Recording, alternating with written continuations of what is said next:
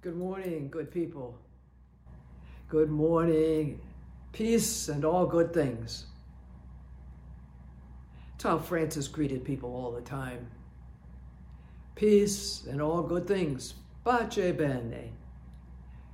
I was thinking this morning when I heard that reading, where in the Magnificat, Mary says, "My soul magnifies the Lord."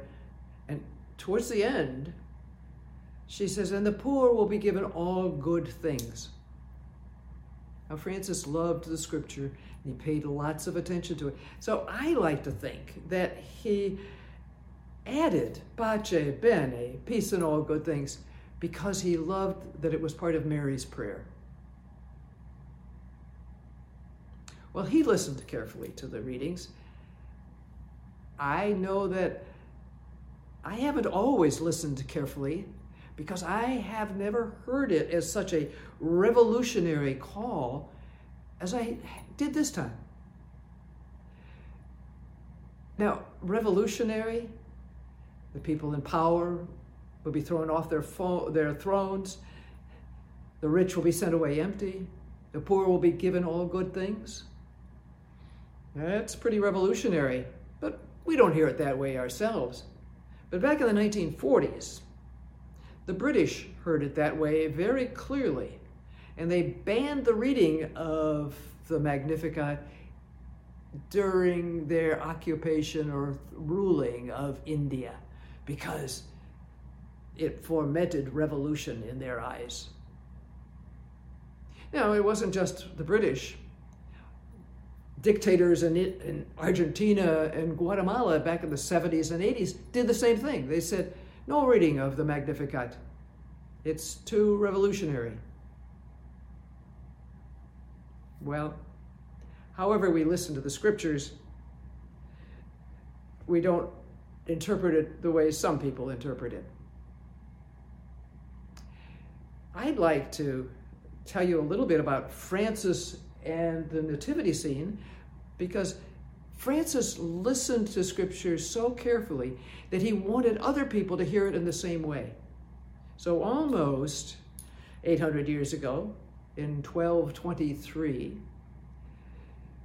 Francis of Assisi gathered people in the village of Greccio into an arena that he set up in a barn with animals, wild and domestic, with children, wild and not, and old people, young people. Everyone came around at midnight on Christmas Eve of 1223 to celebrate Christmas as if they were in Bethlehem and that stable right then and there. Now, that kind of visualization was so important because, remember, people didn't have books or magazines or anything, and it was hard to sometimes imagine. So Francis made that possible. Well, I'd like to suggest that the visitation would lend itself to a kind of praying of the scripture that Ignatius of Loyola introduced another 500 years after Francis. Back in the 16th century, he suggested that the best way to pray with scripture was to put yourself in your imagination right into the scene. You smell the smells, you walk around the rocks and the pebbles and the debris, and you hear the sounds of the donkey braying, of children crying. Be there in your imagination in the scene. So I'm going to invite you today to come to the place where Mary leaves her home and goes to Ein Karim, just north of Jerusalem. It's a 90-mile trip. Barefoot, no, sandals, young woman, young teenager, beautiful. That road was a dangerous road, and it would take her 3 or 4 days at least to make that trip. Now, you remember in the Good Samaritan how those roads were hardly safe.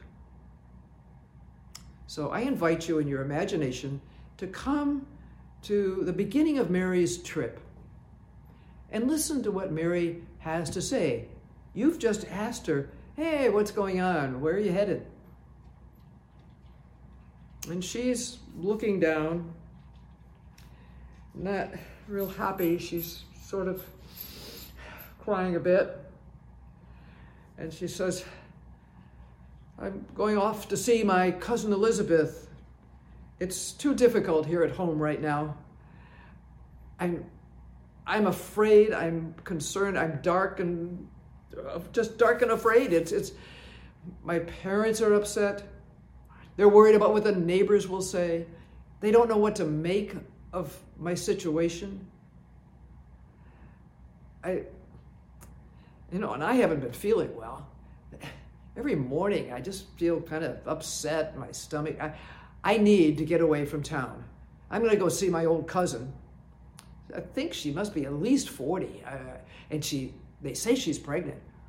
Whoa. Well, I'm going to make this trip because I need it. I need to somehow lighten my own darkness.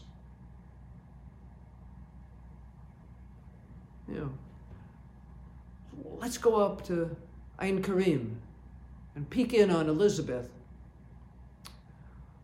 She's stirring a pot on the fire, and there are tears kind of streaming down her face. And we come and sit by the fire with her and say, Elizabeth, what's happening? And she, in her moment of sadness, looks up and says, well, first of all, I feel very old. My belly is protruding. My back is killing me. People have laughed at me all my life that I had no children, and they made fun of me and ignored me and shunned me, and I thought that was bad. But now that I'm with child, I'm embarrassed to go out and to be with them. I haven't left the house for almost 6 months. And on top of that, my husband hasn't spoken to me in 6 months. I'm just so down. I'm feeling big and old and clumsy and just depressed. Well, let's take a look a bit later, a few days later. What's it like when Elizabeth hears someone at the door, gets up, and sees that it's Mary, her young cousin? Oh, she is so grateful to see someone, to be able to talk to somebody, and to find somebody that she loves deeply. Well, Mary is so excited to be there, and they're both hugging each other. And at that moment, the child within Elizabeth's womb jumps for joy as well. Mary and Elizabeth have encountered the presence of the divine within each other, within themselves, within each other.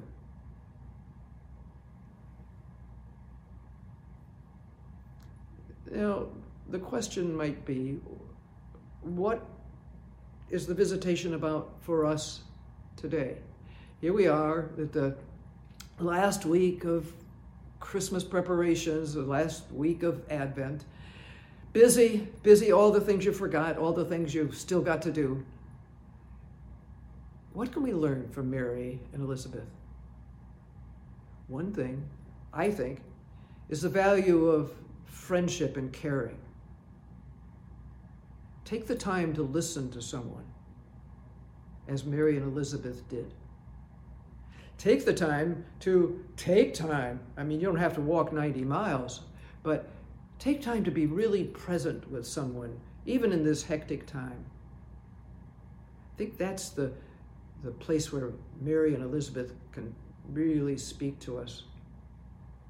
And if you've been in a dark place because of whatever situations, talk to Mary and Elizabeth. talk to them about how that was for them and how they can help you. Now, they recognized the divine presence within each other and within themselves. I think that's another call for this visitation gospel. There's a 13th century German mystic, Meister Eckhart. He preached a sermon that is still remembered. He was celebrating the Christmas liturgy and was questioning, saying, what good does it do if Jesus was born of Mary hundreds and hundreds of years ago? People wondered what he was going to say. If I too don't birth Jesus in my environment, I think that's the call for transformation, paying attention, and being in the Christmas spirit, that we give birth to the divine within. We share that goodness in our presence with others. And as Francis would say, peace and all good things